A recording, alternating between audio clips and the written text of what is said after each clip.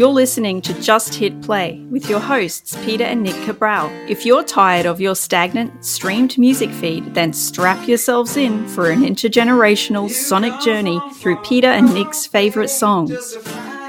Welcome to episode 77 of Just Hit Play. I'm your host, Peter, in Canada, with my nephew, Nick, who's also in Canada, but not in the same room as me. How are you doing, Nick? I'm doing well. Doing really well. I said this off air, but it's weird to have you in the same time zone for once. Yeah, it was a long-ass flight, I'll tell you. 24 hours of travel. So, I'm glad I'm here for the month because I definitely don't want to do that in a couple of days or a couple of weeks. Yeah, no, I don't blame you at all. Yeah.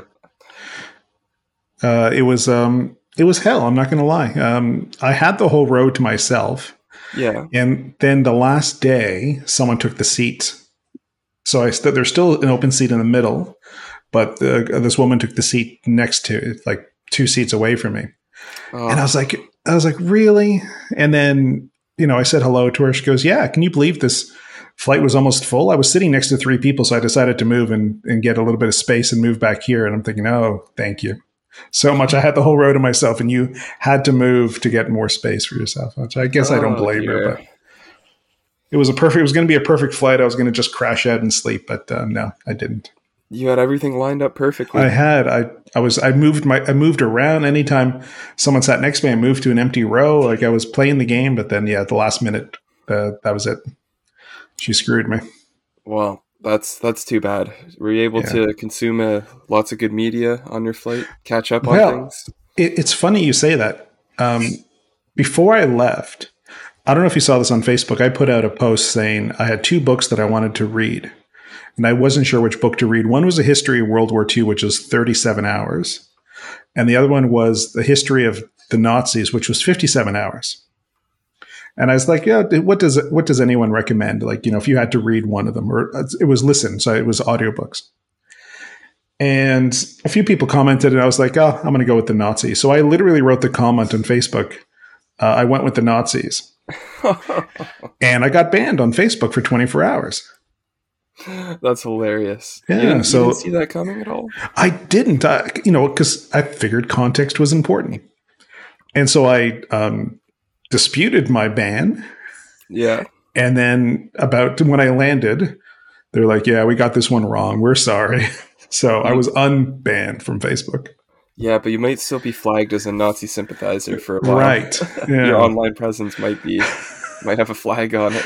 Yeah. Maybe the next trip, to some sensitive countries might not go as easy as I hoped it would be. Yeah, perhaps not. No. Yeah. So I was temporarily banned on Facebook for being a Nazi supporter.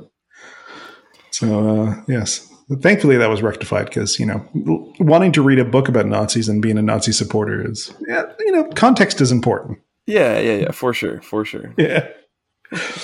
All right, let's get into some music. I'm really excited to talk about these 2 songs. So you're going up first. Oh, before you begin, Nick, let's say hi to our engineer in Brisbane. Darren, how you doing? Is it warm in Brisbane today? Warmer than what you'll have. Cool. Well, thank you, Darren. Go ahead, Nick. All right, so last week we listened to Cinnamon Girl by Neil Young, and as I said during that episode, all I could think about when I was typing into my phone searching for Cinnamon Girl Neil Young to listen to it, Cinnamon Girl by Lana Del Rey would always come up right next to it, and that is it is my favorite song by Lana Del Rey, who I think is one of the most intriguing pop artists of the last decade. She's really, really good. And this song is off of her 2019 album, Norman fucking Rockwell, which was a huge turning point in her career, which I'll get into a little bit. So, Darren, why don't you just hit play on Cinnamon Girl by Lana Del Rey? Cinnamon in my teeth from your kiss. You're touching me,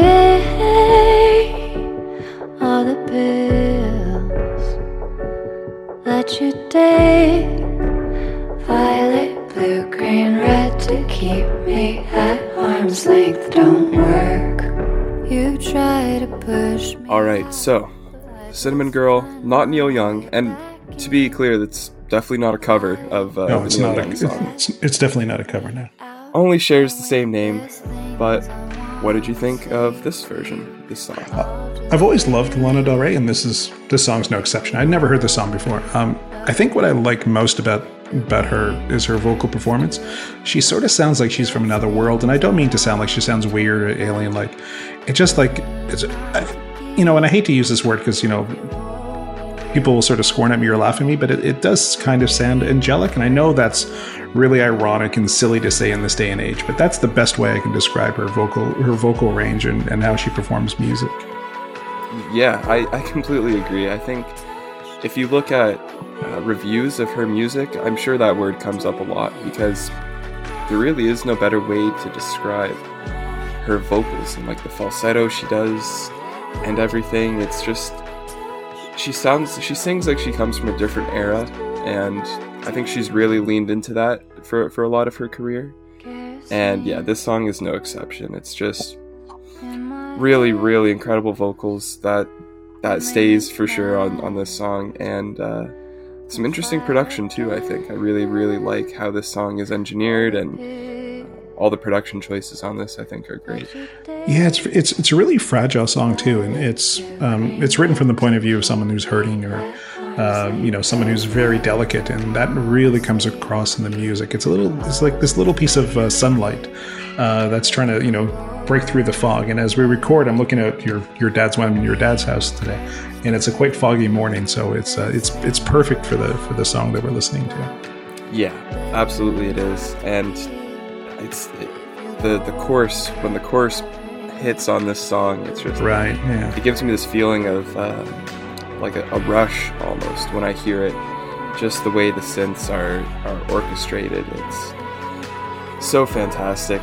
And I mentioned that this album was a turning point in her career, and I say that because she had very mixed reviews critically on all of her work up until this point.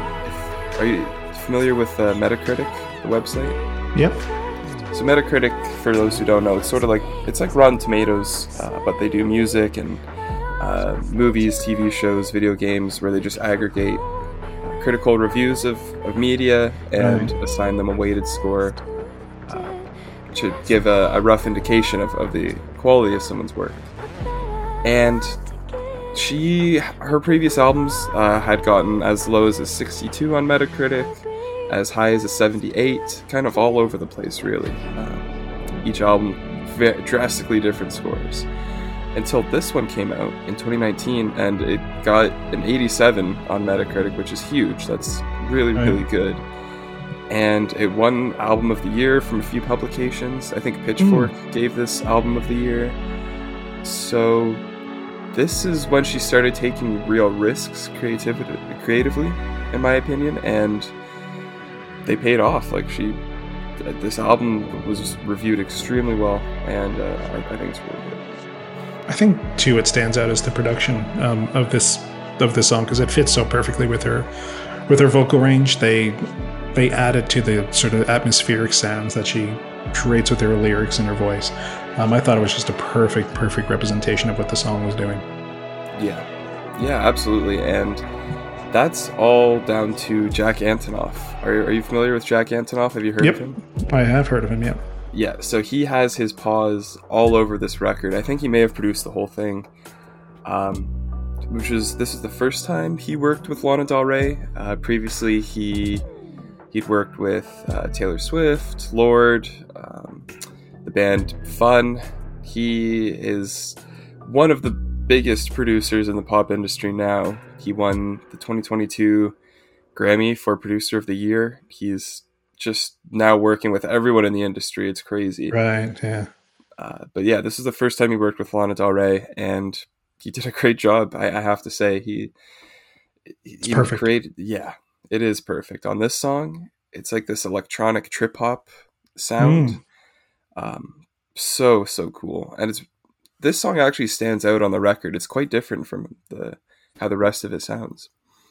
Right, yeah. No, I was, being familiar with some of her earlier work, I was really I liked it so much because it's such a fragile song. Like she writes from the point of view of someone who's really damaged and is looking, for whatever, if it's a romance with a person or with a guy, or just, just getting to know someone in a deeper level, to be really careful with her because, she sounds really damaged in the song. Like she's gone through a bit of an ordeal, and, maybe she has, maybe it's written a very personal thing, but it's quite a song. It is. And I figured you would appreciate that because you've said in previous episodes that you're a big fan of vulnerability in writing and when artists are willing to be vulnerable. And I think that really shines through on this song. Again, whether it's real experiences or not, it sounds like she's being very vulnerable. Yeah. And I really, really did think you'd appreciate that for sure. Yeah. And that sort of stands out immediately when you listen to the song. And if you haven't heard the song, if you're listening to this episode, go check it out. I think it's a really beautifully constructed and beautifully sang song. Yeah. Yeah. So I'm actually a little surprised you're familiar with Lana Del Rey's work before this. How did you come across her stuff, or where did you first hear it? I don't know, actually. I know quite a few of her songs. Kiss Me Before You Go, like, that one album seemed to have a lot of hits. There's a radio station in Australia called Triple J, which I listened to a lot when I first moved to Australia. It's unlistenable now. Like I listen to it now and I want to sort of poke out my ears. It's horrible. They've really leaned heavily into Australian hip hop, and Australian hip hop is awful. It is some of the worst shite that's ever been produced. So they play a lot of Australian hip hops, and I can't listen to that radio station anymore. And they played a lot of Lana Del Rey when I first moved to Australia. Interesting. Yeah. That makes sense, I guess. Like the album Born to Die, that's the one that has Summertime Sadness, the one you're thinking of. Yeah. Yeah, that album was huge. Like I remember being in like grade 9. And so many songs from that album I was listening to a ton. Yeah, really, really good. If I'm not mistaken, she released a song, I think, was it called Miami, which I really loved as well, or the Keys. I can't remember. Something to do with Florida that I really loved off her. I can't remember the name of the title of the song at the moment, but I really dug that song as well. Yeah, I don't know exactly which one you're talking about. Maybe it's Kilos. I'm a very casual Lana Del Rey fan, so I don't know them all, but yeah. Well, obviously I am too, since I can't remember the name of the songs. There's some really amazing vocal performances that I really dug. And if I'm not mistaken, isn't she Kanye West's favorite artist? Am I right when I say that, or has that been disproven? I think he said like he has 30 different favorite artists. So, right. Okay. Yeah. That, to my knowledge, that opinion has changed many, many times over the years. Okay. I remember Lana Del Rey being on SNL, Saturday Night Live, and she didn't have a particularly very good performance on SNL. And I think that set her back a little bit in her career because, there's been performers on Saturday Night Live that have lip-synced badly or performed badly, and that's really hurt her career. I'm thinking of someone called Ashley Simpson, whose career was ruined from a performance on SNL. And I remember not being particularly good, but I think that was just indicative of that performance. It wasn't indicative of her as an artist. Yeah, it's funny how much weight SNL holds in the music industry. Like, yeah. Not even. I think that's dying with my generation because we don't really like Saturday Night Live isn't really a thing for us. Like some clips will go viral on Twitter maybe every once in a while, but that's it. But it seems like it used to be a pretty big thing. There's a band I'm sure you've heard of called Foster the People. Yes. And I really liked their first album, and I thought it was a really, really good album. And they were playing Saturday Night Live, and I was like, oh, cool. I'm going to see them perform live. And it was horrible. It was a horrible, horrible performance, which goes to, the thing that I've said on quite a few episodes where bands don't know how to perform live because they don't have to. And Foster the People could not perform live. If there was a brisk wind, they would have all fallen over. They were so lightweight on stage. It was embarrassing. And I must admit that even though I sort of like that album still, I don't like it as much as I used to because of how badly they performed it. Yeah, that's brutal for them. Yeah. Hopefully they've gotten better at their stage presence and performing. The singer just didn't have a very robust voice, and if you're going to perform live, you definitely need to know how to sing live. Like there's difference between singing in the studio and singing live, and he just did not have the vocal range to perform live. Gotcha. Yeah, that's really a shame. Yeah. Oh, good album. Shit live band. Well, I've never seen the clip of Lana Del Rey on SNL. Yeah. I'm sure she's been back though since then and redeemed herself, hopefully. Well, again, what a singer. She knows her. What I love about a lot of these professional singers is they know their vocal range very, very well and play to their strengths. And this is definitely one of those strengths of hers where the performance is immaculate and perfect for her vocal range. Yes, absolutely. And going back to the production again, I think it was a really wise decision by her to make an entire album with this guy, Jack Antonoff, because when you're able to make a whole cohesive piece of work with one producer, I feel like that's always such an advantage. Like being able to really lock in and work so closely with one person, multiple studio sessions, and they just get to know you and your capabilities, what your vocal range is, what sounds suit it best. Like I think that's such a wise decision that pop artists should do more. I mean, Taylor Swift just released a whole album, again, produced entirely by Jack Antonoff. So that kind of seems to be his MO. Well, that's a very, old school way of recording records. You would never record a record if the same producer wasn't on all the songs. It was a collaborative effort. Like if you look back at, some U2 records where Brian Eno was the producer, or Daniel Lanois, or Steve Lillywhite, they contributed to the sound of that record, obviously. Maybe that's why music sometimes is really disjointed, because there's so many different producers on records now where each song sounds like it's produced, no pun intended, and recorded in such different ways where there's no linear connection anymore. Absolutely. Yeah. And coming from my background of being such a huge hip hop fan, the vast majority of hip hop albums can have a different producer for every song. Right. So again, that lends itself to being very disjointed at times. If the artist cares about making things cohesive, they'll communicate that with the different producers and make something that is sonically cohesive. But a lot of the times they just don't care about that. No. So that's why when a rapper does a whole album with one producer, like Freddie Gibbs does with Madlib or other Pusha T with Pharrell, it's good. And then when Lana Del Rey does it with Jack Antonoff, or Taylor Swift does a whole album with Jack Antonoff, I really appreciate that cohesiveness. No, like I said, love the song. It's perfect. It's a really well constructed song lyrically, and the production is perfect. Yeah, cool. Well, I'm really glad you enjoyed it. I thought you would, and it's always nice when my hunches turn out to be correct. So right, that's always good. Yeah. And Darren, what did you think of Cinnamon Girl? Her songs all sound the same to me. Cool. Thank you, Darren. All right. So we're going to get into some Guess Who, which is an interesting Canadian band. Now, your dad obviously is a Guess Who fan, so you might have heard the song growing up. But we're going to listen to No Sugar Tonight by the Guess Who. Darren just hit play.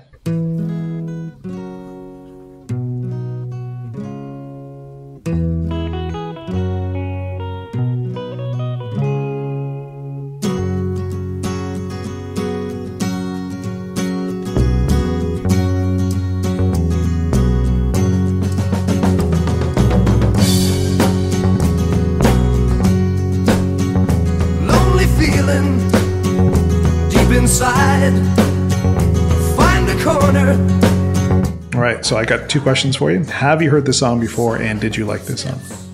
Yes, I've heard it before. Once it hit the chorus, the light bulb went off in my head. Yeah.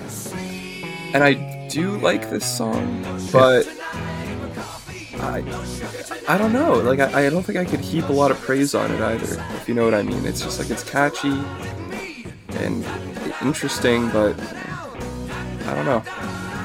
Now, did you listen to the there's two versions of the song. There's the single version of the song, and then there's a melodic version of the song where they combine two songs together. Yes, I listened to the one where they combined Perfect. the two together. Okay. I think that middle part where they sort of start singing both songs at the same time is the strength of the song, is what makes the song. I think that melody is absolutely brilliant. Now that I completely agree with. Yeah. Yes. That is what piqued my interest, raised my eyebrows, where I perked up and was like, oh, okay, this is good. This is cool stuff. So No Sugar Tonight, what does this mean? Okay. I thought it referred to maybe someone going on a diet. Randy Bachman, who wrote the song, wasn't the tiniest man. He was a bit of a big fellow. Maybe he was going through some diet phase. But doing research into the song, that's not what it's about. Oh. So the story goes that Randy Bachman and a friend were walking through LA, and these bikers were approaching them, and they decided that they were going to cross the road because they didn't want to have an altercation with these bikers because they looked kind of rough and, you know, they didn't look like the nicest people in the world. And then all of a sudden this car came screeching to a stop in front of the bikers, and this woman came out and just started yelling at one of the bikers and just laid into him. And, you know, he done her wrong doing something. And then as she was getting back in the car, she yelled at him, "If you think you're getting sugar tonight, you're wrong." And so he just like, oh, okay. So he went back to his hotel and started writing the song from that altercation on the streets of LA. So that's where the song title came back. It's about sex. That's honestly a cool story. It's a cooler story than I feel like most songs have in terms of how they got written or inspired. So, right. Yeah. I'm glad the altercation did not end poorly for members of the Guess Who. No. That's good. Okay, so we've been delving into a little bit of Canadian music history, and so let's talk about. So this song came out in 1970. So Neil Young had gained a lot of success. Neil Young was also from Winnipeg. The Guess Who are from Winnipeg. Now the Guess Who were not getting any success whatsoever. As I alluded to last week, Canadian bands would not get played on Canadian radio because they were seen not as good as American or English artists. So they just wouldn't get played. And that was happening to the Guess Who. They just weren't getting played on Canadian radio. So the record company decided that they were going to trick radio stations. And they released this album. They released a song, without the name of the band on the album. And they said, "Guess Who?" And radio stations started to play the record saying this was a great band from England called the Guess Who. So that's when they changed their name to the Guess Who. So it was because they had a hit. Wow, interesting. Yeah. And I guess being from England gave them a significant advantage over being from Winnipeg, Canada. Exactly. Gave them the credibility that they needed. They used to be called the Chad Allen and the Expressions. Guess Who's much better. It's a much better name. It's a much better name, yes. So there was a really big inferiority complex with Canadian music. It just wouldn't get played unless you made it big elsewhere. It was a really sad situation because, you know, how many great Canadian artists would there have been, but they just did not get the airplay. Yeah, I'm sure there's tons of stories just like the Guess Who's. Like, there's got to be countless, yeah. We start getting a little bit more into the 70s, and the Canadian government decides that they're going to put a lot more money into the arts. And they're going to put a lot more money into music. And they make this law, which is still in existence to this day, but it's really hard to enforce. And I'll explain why it's really hard to enforce after. So it's the CanCon law, which means that 30% of the music that you play has to be Canadian. So radio stations were then forced to play 30% Canadian music on the radio, which helped future bands. Didn't help the Neil Youngs and the Guess Who's of the world. They had to gain success elsewhere. But in the 70s, this is when you start getting a lot of Canadian bands that get a lot of success in Canada first, like Rush, like Triumph, there's a few more bands coming through that really are helped by the CanCon rules. Strangely, radio stations got around the CanCon rule of 30% of only playing Canadian music from midnight to 6 in the morning. Oh, man, of course. And guess what they called it? What? The Beaver Hour. That was the nickname for the music that they played from midnight to 6 a.m., the Beaver Hour, because it was just Canadian music. Oh, now, man. that is the best Canadian story I think I've ever heard. That's very Canadian. Yeah, I guess. Until the government said no, it's 30% every hour. You have to play CanCon 30% every hour. You have to play some kind of Canadian music. So radio stations could no longer just do the Beaver Hour when it came to music. Wow. That's a very obvious, like in hindsight, very obvious that they would just play the Canadian music that they didn't want to play at those off times. But yeah, also kind of scummy. Like why didn't they want to support the radio stations? Why didn't they want to play Canadian music? Was it just this prejudice against? I think, and I'm going to get into this next week because we're going to start getting into 80s music next week. Growing up in my generation, I think it was my generation, the sort of Gen X, where we really started to listen to a lot more Canadian music compared to like the baby boomers who were like my parents' generation. That just didn't want to listen to Canadian music unless you're a Joan Baez, unless you're a Neil Young, unless you were, a Rush that gained all this success elsewhere. That's when you started listening to Canadian music.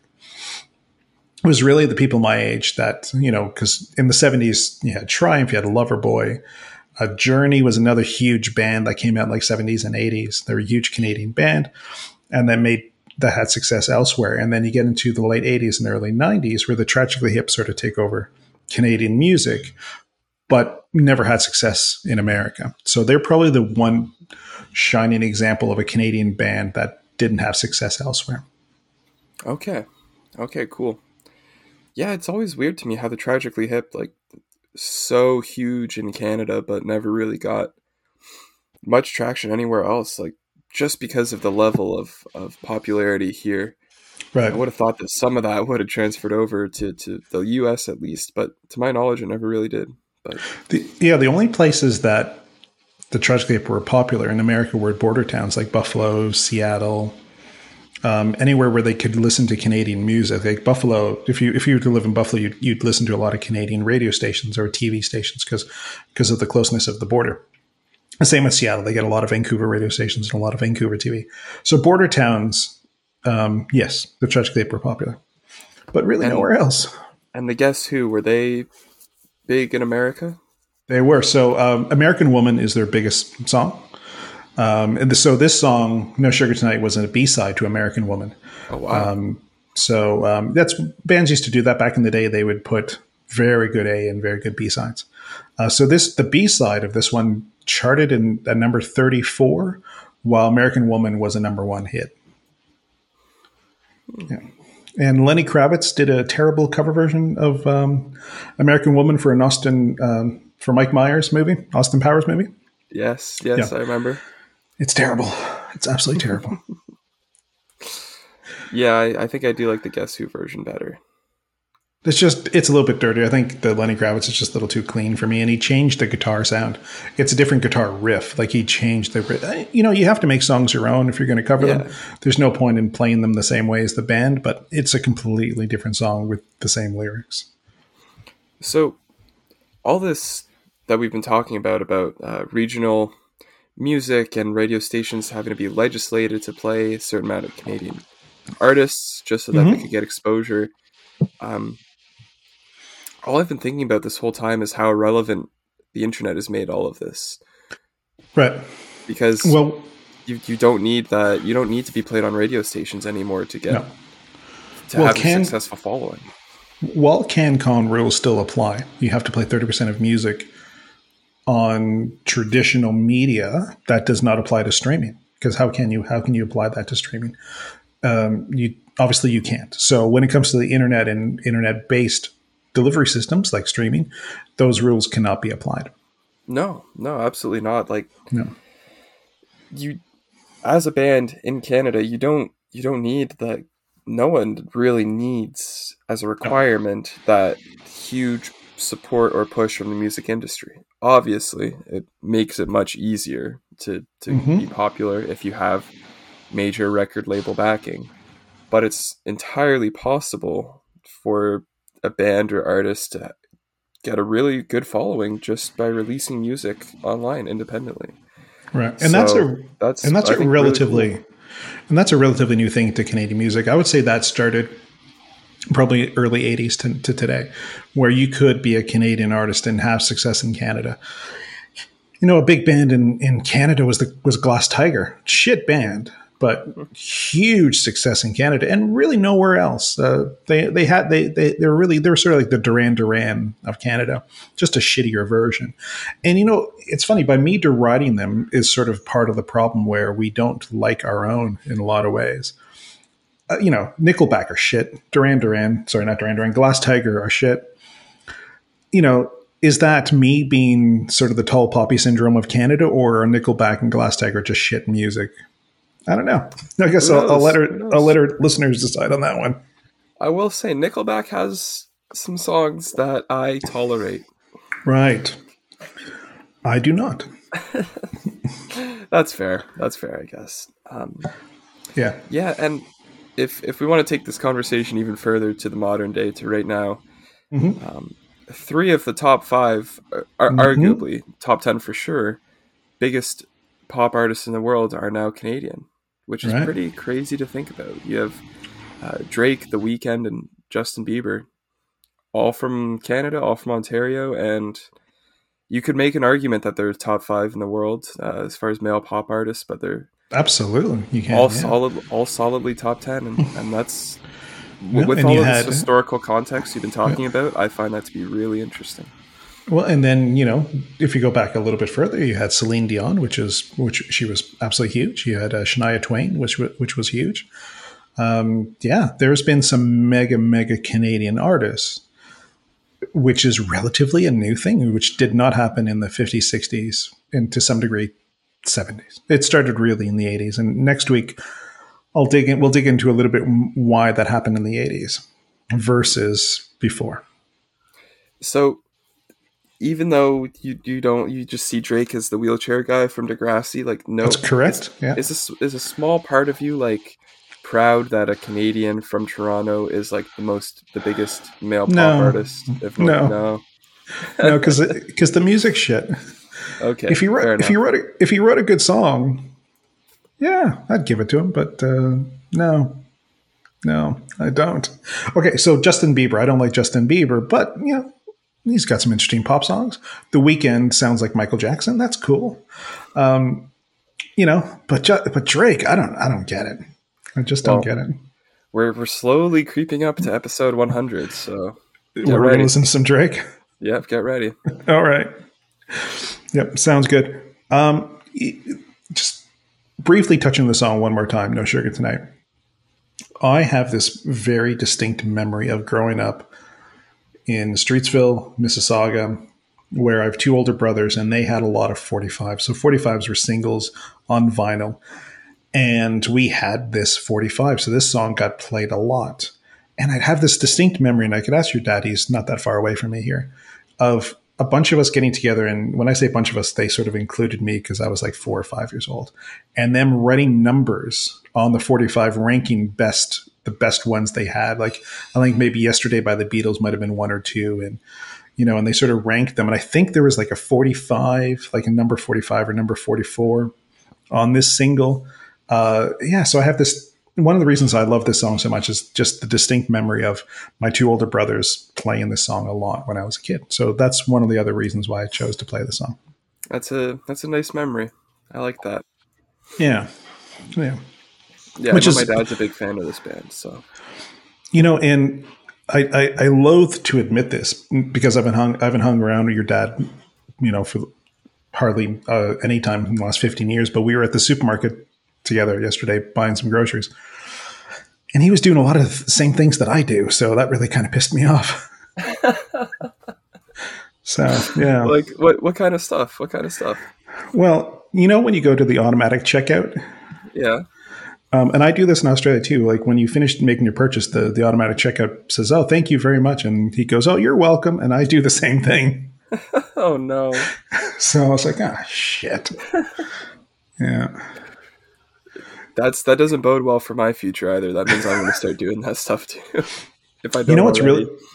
what's really bizarre too is we were talking yesterday about U2, and because in this week in music history, we're going to talk a little bit about U2 and an album specifically. And he goes, "Oh, the best song from this album is Kite."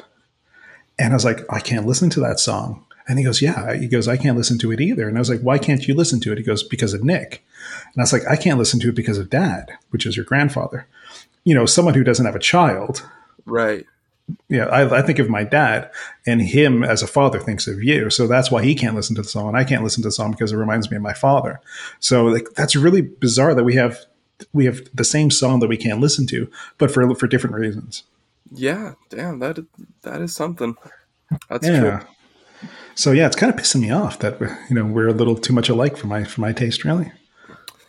Yeah. Well, I don't know if there's much you can do about that one. No. I think I think your eyes are going to be opened while you stay with him to a lot of those things. It's like I've migrated to the Galapagos Islands, and I've sort of my evolution was I thought my own, and I sort of became like a different species of tortoises. And then I got introduced to another tortoise. I was like, "Oh shit, that tortoise does the same thing I do." And it kind of pissed me off. Yeah, I thought it was my evolution was very unique to me, but maybe not so much. Crazy how genetics work, isn't it? Yeah, yeah. So that's one of the reasons. Another reason why I love the song is just the memories of me when I was a kid. Darren, a couple questions. Have you ever heard the song, and what did you think of it? Probably, but it just sounds like 60s music to me. Cool. Thank you, Darren. So do you have a song for me for next week? So next week, you're going to listen to a new song by one of my favorite Canadian artists. Yes, we're continuing the Canadian theme for this month while you're here. It's going to be Carly Rae Jepsen's Surrender Your Heart off her new album, The Loneliest Time. Cool. I know of her, but I don't know much of her music. I've probably heard her big single. But yeah, I'm really looking forward to it. Good to hear some more Canadian music. And you're going to listen to a very odd song. You're going to listen to Metal Queen by Lee Aaron. Okay, I haven't heard of the song, haven't heard of the artist. Yeah, so a little Metal Queen. Okay. So I hope you like it. Cool. Looking forward. All right, let's get into this week in music history. This week in music history. Okay, so if we look at music history for the year 1973, this week, Ringo Starr released his third album in the U.S. And this is probably the only Ringo Starr song that I like from his solo career. It's called Photograph, and I actually do really like the song. So Darren, just hit play. Every time I see your face, and that was Photograph by Ringo Starr. Good song. It's it came out this week in 1973, so that's pretty cool. Hey, shout out Ringo Starr. And in the year 2000, U2 had their 8th number one UK album with All That You Can't Leave Behind. We talked about Kite, the song that me and your dad can't listen to because it's too emotional. So we're going to listen to Beautiful Day instead from All That You Can't Leave Behind. I had in return for grace. It's a beautiful day. Sky falls, you feel like. It's funny. This album reminds me a lot of 9/11, strangely. A lot of the songs that I used to listen to happened kind of around 9/11, so I have this memory of this album and 9/11 in a weird way. It's obviously I can't speak to the 9/11 connection because I would have been 2 months old when this came out, but I do love Beautiful Day. That's one of my favorite U2 songs. It's a really, really good one. Really good. I love how electronic it is. Yeah, it's a really good album and surprisingly good. U2 hadn't released an album in 5 years or 4 years when this album came out, so it was a nice surprise that they could still release great songs like Beautiful Day. So what are you up to for the rest of your week? Well, your favorite artist, Drake, is releasing a collaboration album with 21 Savage on Friday, so I'm eagerly looking forward to that one. Can't wait to listen to that. They've got a lot of really good songs together, so that's exciting. And other than that, I've got a job interview on Friday at Adidas, just a part-time stock and back the shop. So hoping to land that for a nice part-time job while I'm in school. Yeah. And that's pretty much it. And then I think we're hanging out on Sunday. On Sunday, yes, I'll come hang out with you on Sunday. And Sunday I'm going to see, speaking of you too, I'm going to go see Bono do a talk in downtown Toronto. So I'm looking forward to that on Sunday with my buddy Andrew. And then I'll be hanging out downtown for about 4 or 5 days after that. So I have not been downtown in a long time. So I'm looking forward to walking around and seeing how much has changed. I think you're really going to find the more West End, because that's where you're staying, right? Sort of near me in the West End. Literally, I think you're going to find that has changed a lot. Well, I remember being quite disappointed in Yonge Street and how boring it was. It's like chain store after chain store. Like every block had an Adidas, a Nike store, or it was just really disappointing how same it was. And you'd go downtown Toronto, you'd go on Yonge Street, and there'd be so many cool T-shirt shops, and you could go to head shops and buy a bong or all these really interesting things. And the character is gone, unfortunately. But hey, we move on with the times, I guess. Yes, we do. Well, again, hopefully you find the West End a bit more interesting. Yeah, I'm definitely going to hang out more West End and go towards the the lake. And I haven't been to Toronto Island in years, so I might venture over to Toronto Island and see what that. I want to take that picture. That picture back towards the city skyline. So I'm going to see if I can get that photograph as well. Nice. Yeah. Well, I look forward to hanging out on Sunday, and I hope you have a good time in Toronto. And I hope you get acclimated to the time zone change soon. I've been pretty good. I slept, went to bed about midnight last night and woke up at 6 o'clock this morning. So yeah, I'm pretty much over my jet lag now. That's nice. That's good. I'm pretty happy about that. So our independent artist is also a Canadian. So we're going to listen to Melo Griffith and a song called Wrist. And I asked Melo what the song was about, and this is what he wrote. I wanted to create a song that made listeners feel grandiose when they heard it. Working with longtime collaborators Travis Fickle and Alex Thompson, we managed to do just that. We wanted to bring new energy to the music scene, utilizing social media, street reviews, and trendy local influencers. I've continued to build buzz around the song. Monday, they released the the lyric video, and then there's a proper music video on the way. So we're going to listen to Melo Griffith and his song Wrist. And thank you very much, Melo, for letting us play your song. Nick, I will see you Sunday. You got it. All right. Have fun, everyone.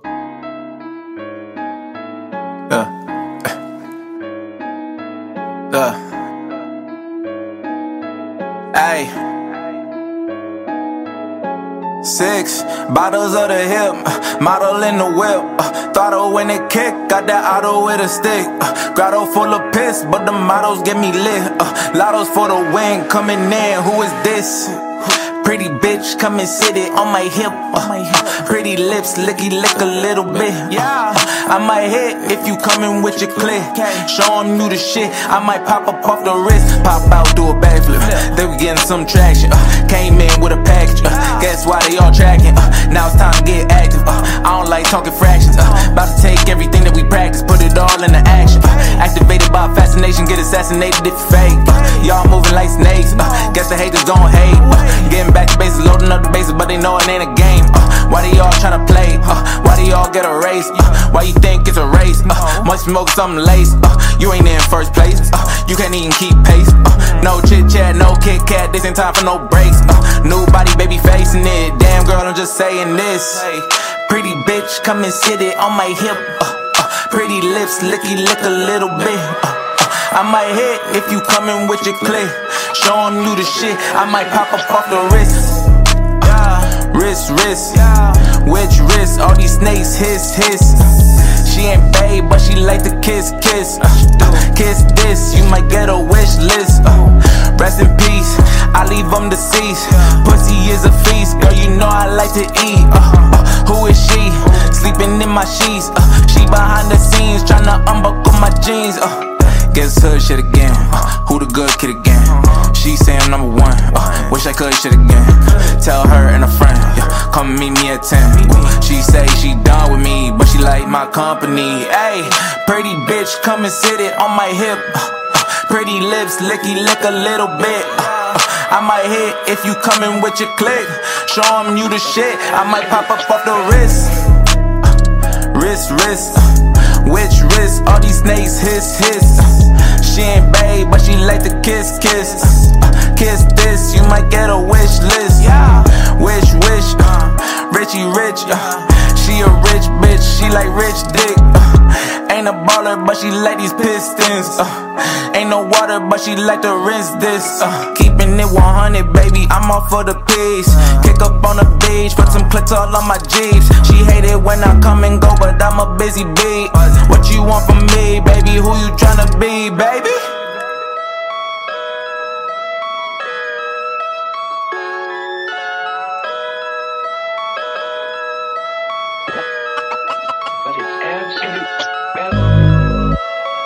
Wrist, which wrist? All these snakes hiss. She ain't babe, but she like to kiss. Kiss this, you might get a wish list. Wish, Richie rich. She a rich bitch, she like rich dick. Ain't a baller, but she like these pistons.